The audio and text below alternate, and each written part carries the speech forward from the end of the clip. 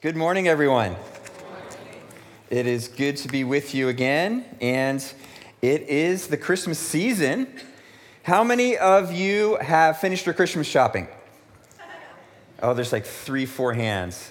Okay, so I guess the majority of us are a little bit more of the last minute kind of gift people. I mean, it's still early, so there's some time. I prefer to get it done early, but this year, I don't know if it's the weather's a little bit warmer or what, but Christmas is kind of sneaking up on me this year. It's like here it comes. My wife and I are frantically going, okay, how can we figure out what we're getting for everyone and figure that out? Well, as I was thinking about this message a little bit as we're kind of beginning the Christmas season, and also kind of having those conversations in my home about what are we going to be giving our kids and our family for Christmas, I actually thought to look a little bit into the history of where the concept of gift giving came. I actually had never really done that. And so it was actually something that happened about 300 years after Jesus, that the idea of gift giving became quite synonymous with the Christmas season. In fact, originally, gift giving wasn't done on December 25th. It was actually done on New Year's Day. That about 300 years after Jesus, in Roman areas, they would celebrate by giving gifts on New Year's Day, which, kind of a new beginning. I can understand that. But it was about the year 336 AD, when December 25th became established as the date that we commemorated the birth of Christ. And the tradition of gift giving then shifted from New Year's Day to December 25th.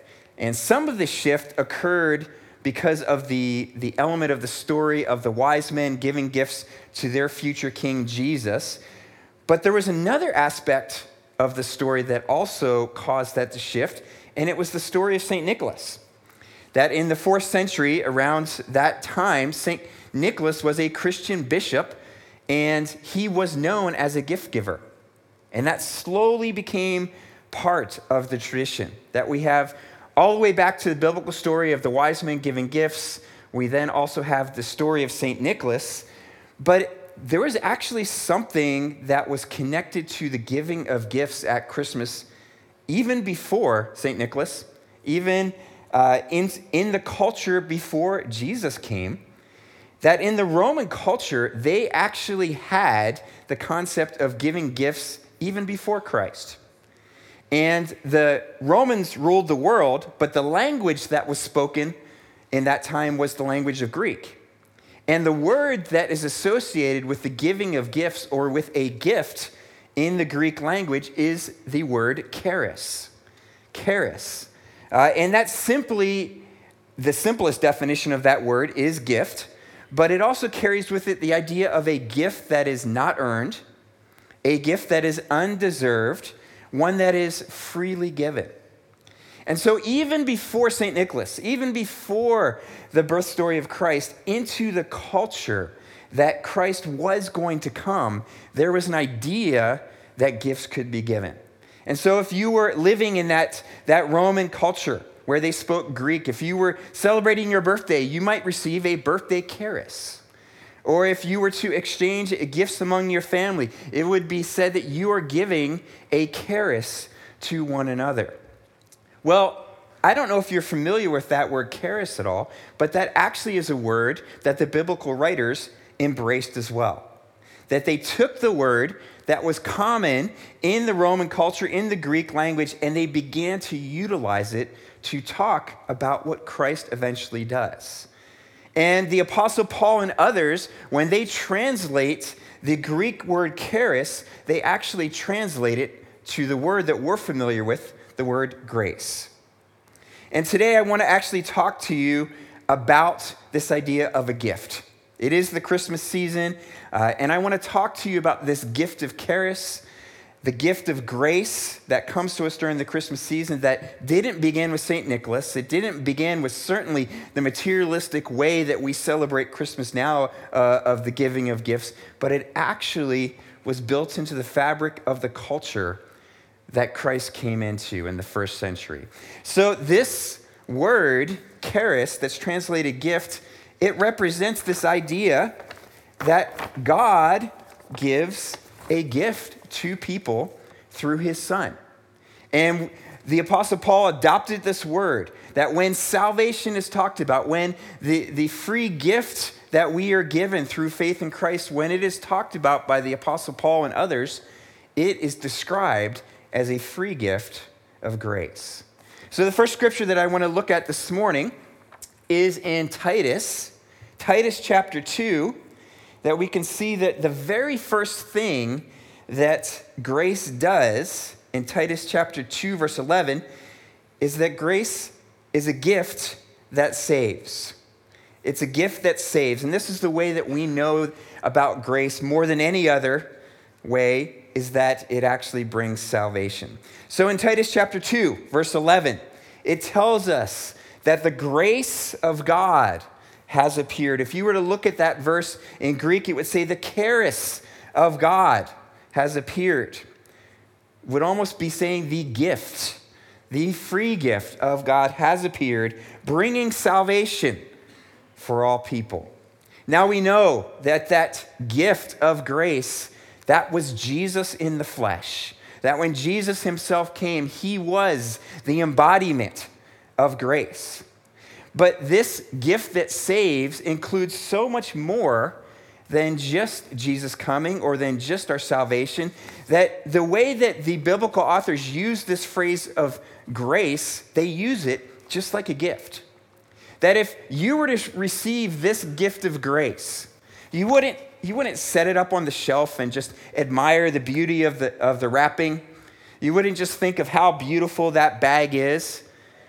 When you receive a gift, the natural response to that is you want to open the gift. I mean, could you imagine Christmas morning with a bunch of children if they just sat and stared at the gifts under the tree, but they never actually proceeded to open them? That would be a little anticlimactic, especially for the kids, right? They would be like, that's some nice wrapping paper, Mom, thanks. Really appreciate the extra effort with the bow and the ribbon. Okay, great job. But when we get a gift, we are meant to explore that. We are meant to open that. And the gift that God gives us through grace is meant to be explored. The gift that saves includes a lot of things. And when you come upon the word grace in Scripture, it is representing this container, this gift that brings with it so many of the other things that we've come to value in our salvation. That if you open up this gift, very quickly you realize there's some things that are included in this, that when we receive grace, we also receive the forgiveness of sins, right? That with grace, that gift comes the forgiveness of sins. If we have the gift, we also have the forgiveness of sins. Our past sins have been wiped away. We are washed whiter than snow. He casts our sin as far as the east is from the west. He will remember our sins no more. That's part of the gift that saves. We also find that there's some other things connected here. We have the idea that righteousness is given as a part of this gift. Paul, in his letter to the Corinthians, in 2 Corinthians, he says that it's for our sake that Christ, who knew no sin, became sin so that we could become the righteousness of God. He gives this to us as a part of that gift. The gift that saves brings with it righteousness. And of course, Pastor Ray has already referenced this, that we have the Spirit of God living and dwelling in us the moment that we believe, the moment that we get saved. That when we have the gift, God has come to dwell in us. Now, I could probably spend the rest of the morning reaching into this bag and pulling out other things that are included in the gift of salvation. That it is a gift that saves. And Paul and the other biblical writers, they took this concept that was already present in the first century, and they said, this is what Jesus has done for you. That God gave Jesus to us as a free gift, a gift of grace, that when we put faith in him, we receive all that he has to offer as a part of this gift. Isn't that good news? Aren't you grateful for the gift that didn't begin with St. Nicholas? It actually began with God's plan of salvation, that he gave his one and only Son as the best gift ever. So the first thing that we see about grace and about this gift is that it's a gift that saves. The second thing, and it actually comes from the next part of Titus chapter 2, that if we read Titus chapter 2, verse 12, we see that this grace that appeared bringing salvation, now what it does is it's training us. It's training us to renounce ungodliness and worldly passions, to live self-controlled, upright lives in the present age. The second thing that this gift does for us is it not only saves us, but it trains us. That the second thing is the gift trains. What an amazing God that he didn't just save us. He didn't just secure our future and say, you're going to be with me again one day, but he actually gave us what we need for life on this planet. And the gift, that same gift that saves us, it actually equips us. It trains us. It helps us to grow and to change. As that verse says, it helps us to renounce ungodliness and worldly passions, to live self-controlled and upright lives in the present age. You know, the New Testament scholar John Barclay, he says that in this culture, especially for a Jewish mind, that when they would receive a gift, although there was no strings attached, although this gift was unmerited, it was unearned, it was undeserved, they would get that. But for a Jewish mind, they would know that when you receive a gift that is so good, their culture would expect that they respond. Not in a way that earns it, not in a way that pays for it, because that's impossible. You can't pay for the gift of grace. But a Jewish mindset would expect that when you're given such an incredible honor, there would be a willing and a voluntary response. And I think that is what Paul is talking about in Titus chapter 2 when he says that this grace not only saves us, but it trains us. And that voluntary response to the gift can't be equal to it. It can't pay for it. But it is a willing response when you understand how good the gift is that you've received.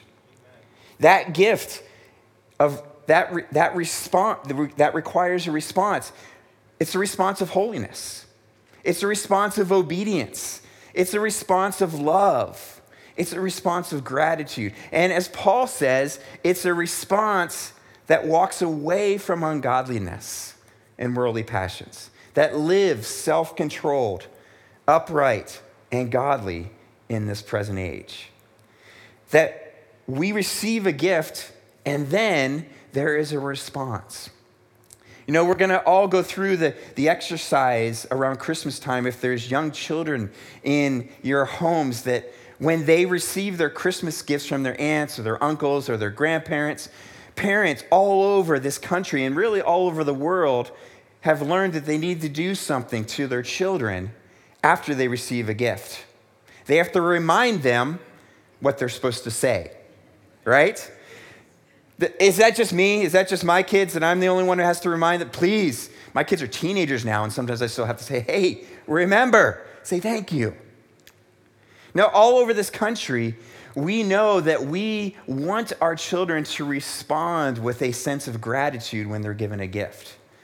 We know that thank you doesn't pay for the gift, and it doesn't make them earn that gift, but it's simply a good response to show that you appreciate being given something.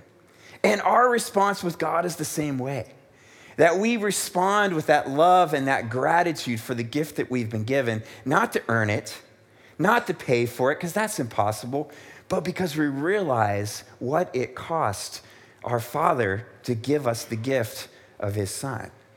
And we respond with that offer of obedience, of a changed lifestyle, of saying, I want to follow your ways and not just my own. And we do it motivated by love.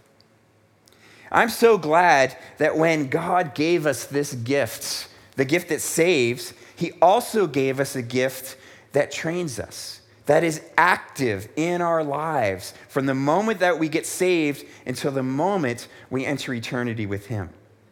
I mean, imagine the alternative, that if God would hand out salvation and he would say, okay, now your sins are forgiven, God lives in your heart, you have been declared righteous, and one day you're going to be with me in heaven. Okay, but now I got to tell you something. The world out there, it's kind of messy. It's kind of broken. There's a lot of people that don't really follow me, and it's going to be hard to follow me. But if you make it, if you survive, if somehow you resist the temptation to sin and you maintain your faith for the rest of your life, I'll see you on the other side. I hope you make it. Good luck. Get in the game, kid. I mean, that would be a little bit shocking if God just gave us this amazing gift and then said, I hope to see you on the other side. Sometimes when we talk about salvation, that's the only part we talk about, though, about getting to heaven. And that's a big part. But the other aspect of salvation that is so great that we see with a God who wants to dwell with us. I heard that you did a series about that recently. That was pretty good. That we have a God who wants to dwell with us, and on the way, he's active. He trains us. He helps us renounce ungodliness. He helps us to live self-controlled and upright lives. And he walks with us through the journey on this planet until finally, at the end of our journey, we get to spend eternity with him. That's a God that gives us some amazing gifts. We have a gift that saves. We have a gift that trains. And then the third thing that we can see from this gift is that we have a gift that strengthens us. A gift that strengthens us. And for that, I would like to go to 2 Corinthians chapter 12. It's a passage that probably many of you are familiar with. It's actually a passage that Paul wrote towards the end of his life. And here is what he talks about, how he found that gift, the gift of grace, strengthening him during a particularly difficult time. Chapter 12, verse 7. So to keep me from being conceited, because of the surpassing greatness of the revelations, a thorn was given me in the flesh, a messenger of Satan to harass me, to keep me from becoming conceited. 3 times I pleaded with the Lord about this, that it should leave me. This thorn that Paul had in his flesh, whatever that was, it was uncomfortable enough that Paul was asking the Lord, please take this away. Please take this away. And he didn't just ask once. He pleaded with the Lord 3 times, please remove this from me. Now, biblical scholars have speculated what this thorn might be. Some thought that it's Paul had bad eyesight because in some of his letters, he says, see what large letters I write with my own hand. Maybe, but I think you could deal with bad eyesight. It seems like it might have been more than that. Other people think that maybe he had some stomach ailments because he gave some advice to Timothy on how to deal with his stomach ailments. Some people actually think that Paul, all his ministry, had some false teachers that were following him around, and they were corrupting all the work that he had done, and it was just this constant thorn in his flesh. And he asked that God would just take this opposition to the gospel away. But whatever this thorn in the flesh was, we know that it was significant enough that Paul didn't just pull up his bootstraps and endure through it. He's like, God, take it away. 3 times I asked the Lord, take it away. But God didn't answer this prayer. In verse 9, the response of the Lord to Paul says, not that I will take it away, but this is what he says. He said to me, my grace, the gift, is sufficient for you. For my power is made perfect in weakness. Therefore, I will boast all the more gladly of my weakness, so that the power of Christ may rest upon me. For the sake of Christ, then I am content with weakness, insults, hardship, persecutions, and calamity. For when I am weak, then I am strong. 3 times he said, God, please remove this. And the answer from the Lord is, I'm going to give you what you need. I'm going to strengthen you so that you can endure. You know, sometimes God's answer to our prayer is not to give us exactly what we're asking for, but many times his answer to our prayer is to give us the strength to endure what we have to face on a broken planet.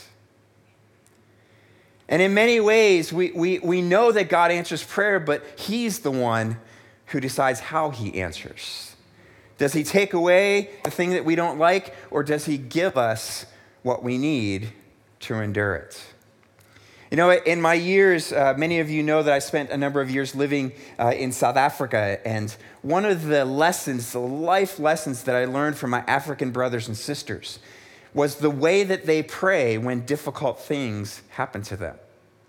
I noticed this very quickly because when hardship, when life would strike, when even tragedy would happen, I noticed that my African brothers and sisters prayed a different prayer than I did as an American Christian.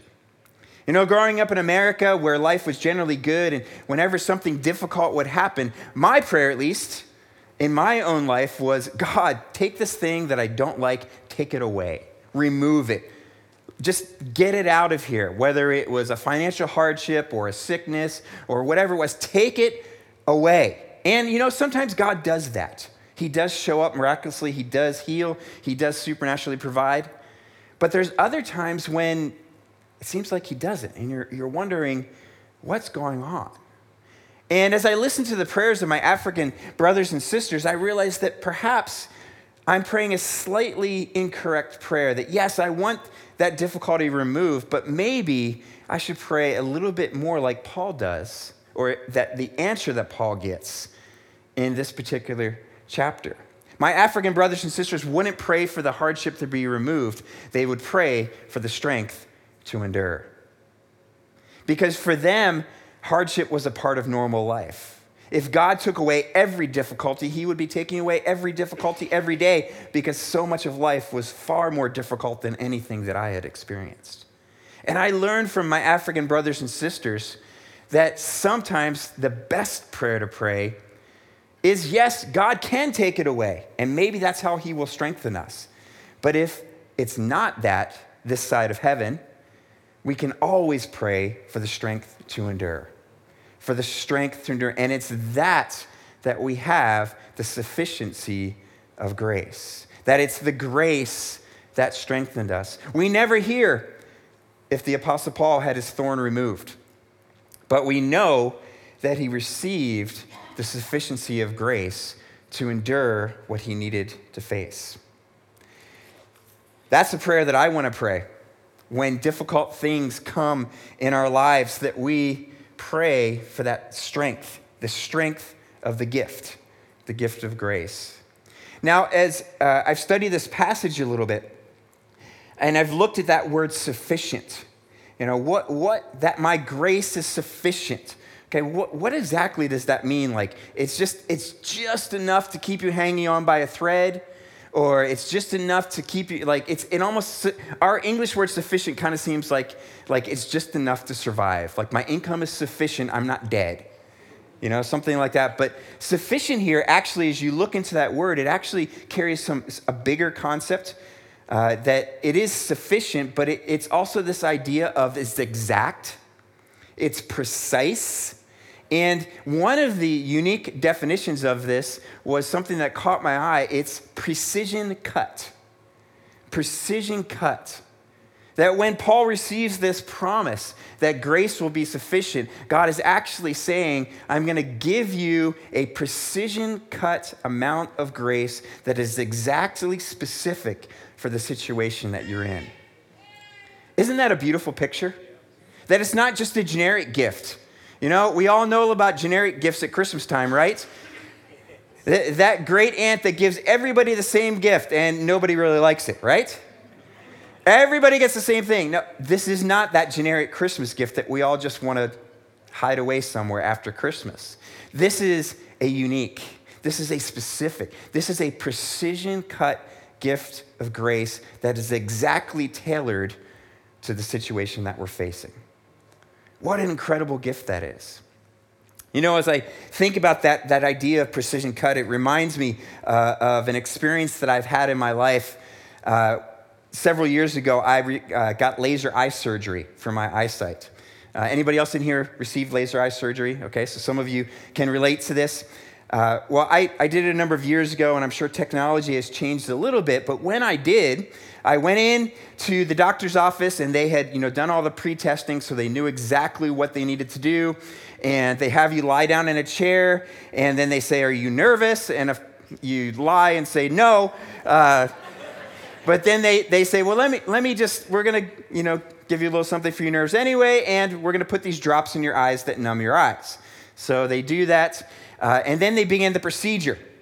And the way that the procedure works, just in basic terms, is they have to lift up the lens on your eye, and then a laser reshapes your cornea. Okay, so you've got that moment, where you can feel a little bit, and you see them, they're doing something with your eye, and then they tell you, okay, we're actually going to pull back the lens so that we can get to your cornea, and you're not going to be able to see clearly for a moment, but don't panic. Okay, that's really easy to say when you're not in the chair and it's not your eye, right? Don't panic. So sorry if anybody's a little bit squeamish, but they lift up your lid and they're going to prepare to reshape your cornea. And in that moment, you're like, I can't see. What if this doesn't work? And then they say, okay, all you need to do is you need to look up at the laser, which it just looks like a light. And they say, look at the light, and it's going to reshape your eye. And then it makes this sound. It goes like, dee, dee, dee, dee, dee, dee, dee, dee, dee. And you're like, there's a laser in my eyeball right now, but I'm trying to stay relaxed. So I went through my one eye, and that was, maybe 20 seconds that it had to, that they needed to do that so that it could be reshaped. And they said, okay, everything's great. We're going to move to the next eye. They do the same procedure, and they say, all you need to do is just keep looking at the light. So they say, okay, we're ready, and the machine starts, dee, dee, dee, dee, dee, dee, dee, dee. And then I just have this split second. I don't know exactly what happened, but all of a sudden I looked away. And I'm like, oh no. I looked away. I'm just like, I have this mental picture of this like laser burning a cut halfway through my head, and just I'm going to be scarred for life. And I looked away. And the doctor very calmly says, you looked away. And I'm like, I know I did. He says, you looked away, look back. And what the amazing thing has happened, as soon as I looked away, the machine stopped. The computer noticed that I looked away, and it stopped immediately when I looked away. And he says, okay, just take a couple of deep breaths. Everything's going to be fine. Look at the light. And so I pulled myself back together, and I can do it. I looked at the light, and the machine starts again, deep, deep, deep, deep, deep, deep, deep, deep, and finishes up. And, the doctor says, everything's fine, let's finish up. And I'm like, but doc, I looked away. And he's like, everything's going to be fine. It's not a problem. The computer actually knows when you look away, and it stops exactly when you look away, and then when you look back, it picks it up right where we left off. And that idea that machine is programmed in a precision-cut way to reshape my eyes so that I can see again. And all I needed to do was to focus and to continue looking at the light. Now, when I went back for my follow-up the next day, they checked the one eye, and it was 20/20. I'm like, okay, yeah, but what about this eye? And it was like 20/15. So it was even better than perfect. So I don't know if, that's a tip. Just look away in the middle of your surgery. Maybe you'll get some extra vision for your money. But I love that picture of the fact that machine was so programmed to know exactly what needed to happen to give me the sight that I needed. It was set just to my eyes.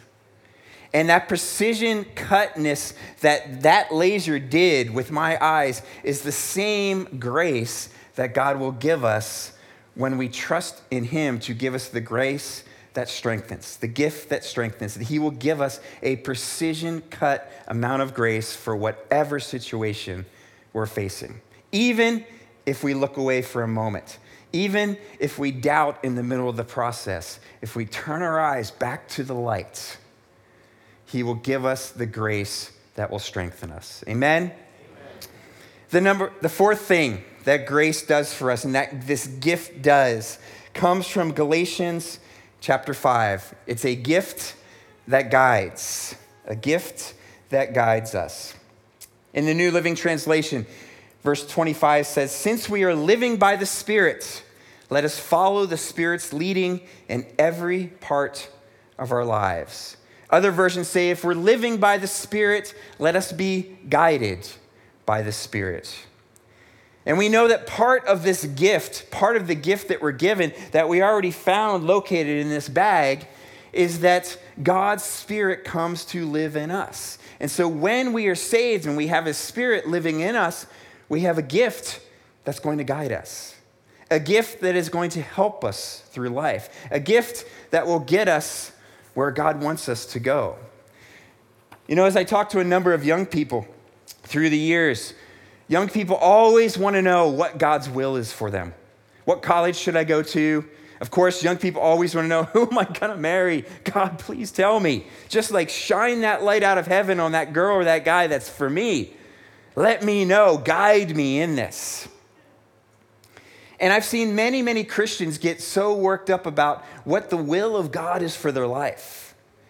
And Scripture is actually pretty simple. That Scripture says if you want to be guided, if you want to be led, live with the Spirit. Live a life trusting in Him, depending on Him, relying on Him.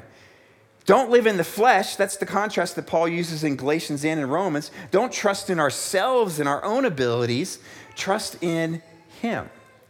Paul actually says, you were saved by the Spirit. Why would you not trust Him to lead you and guide you? That our salvation was all an act of God, and our guidance is also an act of God. I actually think it's more difficult to get out of the will of God than we think. Because if we're looking at Jesus, if we're being led by the Spirit and we're moving in a certain direction and somehow we start going a little bit off, if we're focused on God, He's big enough to turn our head, to move our steps back into that place that He wants us to go.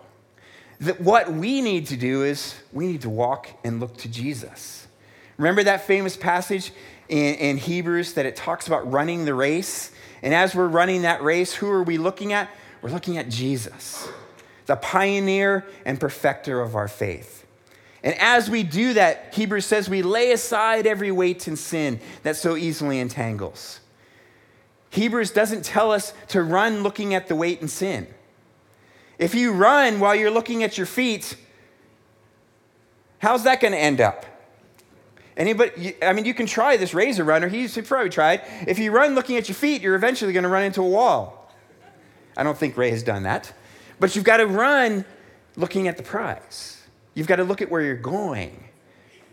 And so as we are guided by this gift of grace, we run the race, looking to Jesus, the pioneer and perfecter of our faith. And along the way, we lay aside every weight and every sin. So the gift that we are given, the gift of grace, it saves, it trains, it strengthens, and it guides. And I want to close actually by going back to some of the things that I found in my study of Christmas and some of the ways that this gift-giving perspective began to come. And after the idea of giving gifts came, some of the ways that this was interpreted early on is that it was interpreted that those serving under the rulers should give gifts to the rulers, that they should give gifts to their superior. And many times rulers began insisting on receiving of gifts. But this part of the tradition changed around the time of the Protestant Reformation, around the time when that idea of grace was brought back to the minds of the church. And at that time, they began giving gifts not to people that had a higher standing in society, but they began giving gifts to people that had a lower standing in society. This is where the idea of giving gifts to children came. This is where the idea of helping out the poor and needy came was from a resurgence of the understanding of what the original gift was, that it was a gift of grace. That came back to the church's forefront in their view in the Protestant Reformation. And one of the things that also changed this was the popularity of a story that was told during this time, and it was the story of good King Wenceslas. You might remember that there is a Christmas song by that name. We don't sing it very often, probably because it's so hard to say Wenceslas. I practiced that a lot. But this historical figure, King Wenceslas, a song was wrote about him, and it's a Christmas carol that tells the story of this king who goes on a journey, braving a very harsh winter. And the point of his journey is to give alms to a poor peasant. This is around Christmas time. And it was the popularity of this story that also then started bringing in this true meaning of what gift giving was supposed to be, not to the kings that already had plenty, but to those in need.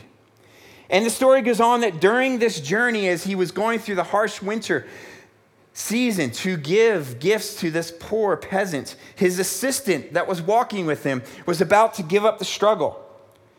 But he is actually enabled to continue on this journey when good King Wenceslas tells him to step where he steps, to put his feet into the snow footsteps that he is leaving, and that is how they will both be able to arrive in order to give the gift to those in need. And it's this legend that began to spread along with the resurgence of the idea of grace that really helped us to establish that Christmas gift giving is meant to be one of cheerfulness and joy and generosity. And we don't give to those because we're trying to get something or because they have a high position, but we give willingly.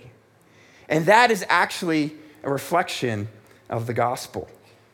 Because our King Jesus didn't just go and give this gift to those who were in power. He gave it to his children. And he gave it to those who were stuck in the poverty of sin and darkness, much like good King Wenceslas. He gave us the ultimate gift of salvation, of a gift that trains, of a gift that strengthens, and a gift that guides. And our job is to respond like the assistant of King Wenceslas did. Our job is to step in the footsteps of our King. That where he steps, we step. Our job is also that when life gets hard or we get distracted, that we return our gaze back to the light. So this Christmas season, whether we follow in the footsteps of Jesus or whether we focus on keeping our eyes on the light, let's allow the gift-giving season to remind us of the ultimate gift. And that we are so grateful for the incredible gift that Jesus gave us, that we willingly respond through obedience, through love, through generosity, through living a holy lifestyle. Not that we can ever pay for this gift, but because we are truly grateful. And we step where he steps. We look at the light as we walk on this journey with the gift that saves, that trains, that strengthens, and that guides. Amen? Amen. Let me pray for us today in this Christmas season. So, Lord, we thank you so much for the gift of your Son, that you initiated this idea of giving gifts, and we are so grateful for the ultimate gift.